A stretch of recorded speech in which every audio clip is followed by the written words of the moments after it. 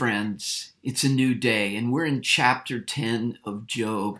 And Job, in its entirety, is dealing with the question, why do bad things happen to good people? You see, we expect a high correlation as we begin to obey and follow God more and more, for there to be greater and greater blessing and less heartache and pain. And to be sure, there is a correlation, but it doesn't discount the fact that we live in a broken world.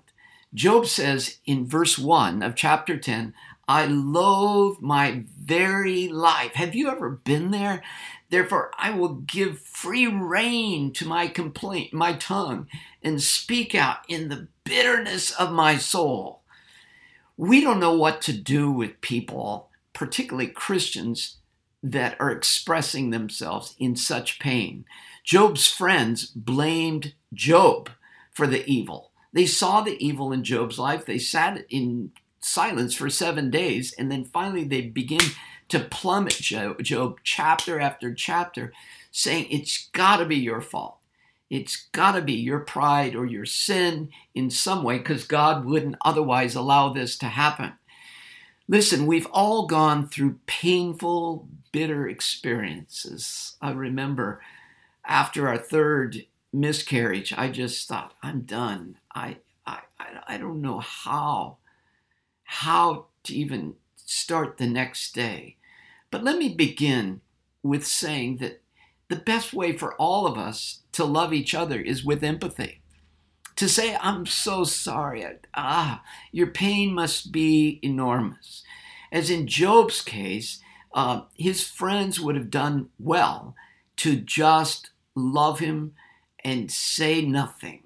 But I think we Christians don't quite know what to do around people in a hospital bed. We feel like we have to be the answer man. And maybe we put on our pastor hat and kind of ask, what would Mark say if he were here? And so we begin by saying, well, maybe God is teaching you blah, blah, blah, blah, blah, blah. And I think, and I've been in the hospital bed when people have done that to me, and I think, I'm sure there's a zillion things I need to know and learn from God. But please, put your pulpit away. Not now. I just need some love. But what do we do with this problem of evil? Why do bad things happen to good people? What theologians or philosophers call theodicy. C.S. Lewis, I think, is right in one of his writings. He says it is the Achilles heel of God. That is, it seems to be the weakness of a good, loving God that bad things happen. So I don't think that we want to discount the idea that God is all-powerful. He is all-knowing. He is present. He is good. But maybe there's some other things that we aren't aware of. For example, that in order for God to give us free moral freedom and responsibility, he allows choice. And some of us, out of the 8 billion people on the planet, choose bad things. And yes, sometimes there are consequences of my bad decisions and yours. And collectively, there can be amazing political and military bad decisions and consequences that happen on planet Earth. I think it also discounts the fact that we have forgotten that God is not only good and loving and wants to save this planet totally, but God has a specific strategy. He waited thousands of years till the cross and the resurrection. But the cross and the resurrection didn't solve and complete the salvation plan. We now wait for Jesus to come a second time. And so we live in the already, but the not yet. And I think it discounts the fact that God not only is a good God, but all things, even the bad things in my life, all things will work together for good.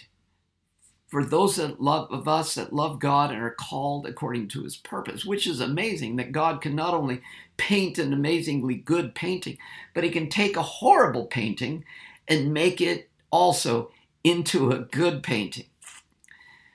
So we are paratroopers, to refer to Lewis again, behind enemy lines using a radio to communicate with headquarters in prayer.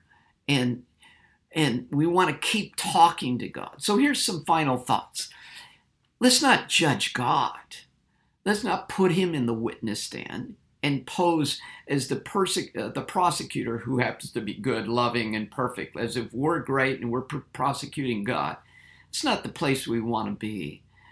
Secondly, let's be allies with God. Why would we cut off the branch that we're sitting on? Why would we cut off our nose to spite our face? It makes no sense. Because we're in pain, let's not get rid of God. This is a time that we need God more than ever before. And finally, there's a greater problem in the world than the problem of evil. It's the problem of good. It's a great question. Where did good come from?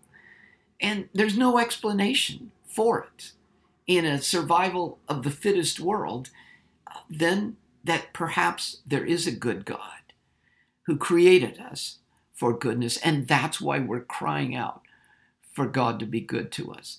So remember, he loves you. He's 100% committed to you, and he's shown it to you on the cross. So don't stop believing. We don't need to throw rocks at God, but if you need to, he's got broad shoulders. He's not going to stop loving you. He's 100% committed to you. He's faithful, and he's going to solve this problem as fast as it possibly can happen, if that means it happening in heaven itself. And remember that God wins, and so do you in the end. So in our pain, let's keep believing, let's keep talking to God and pouring our heart out to him, because he's on your team. Well, you're on his team.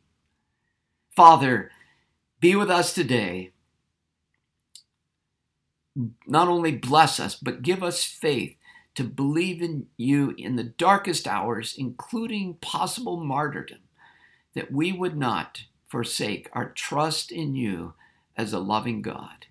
In Jesus' name, amen. See you guys.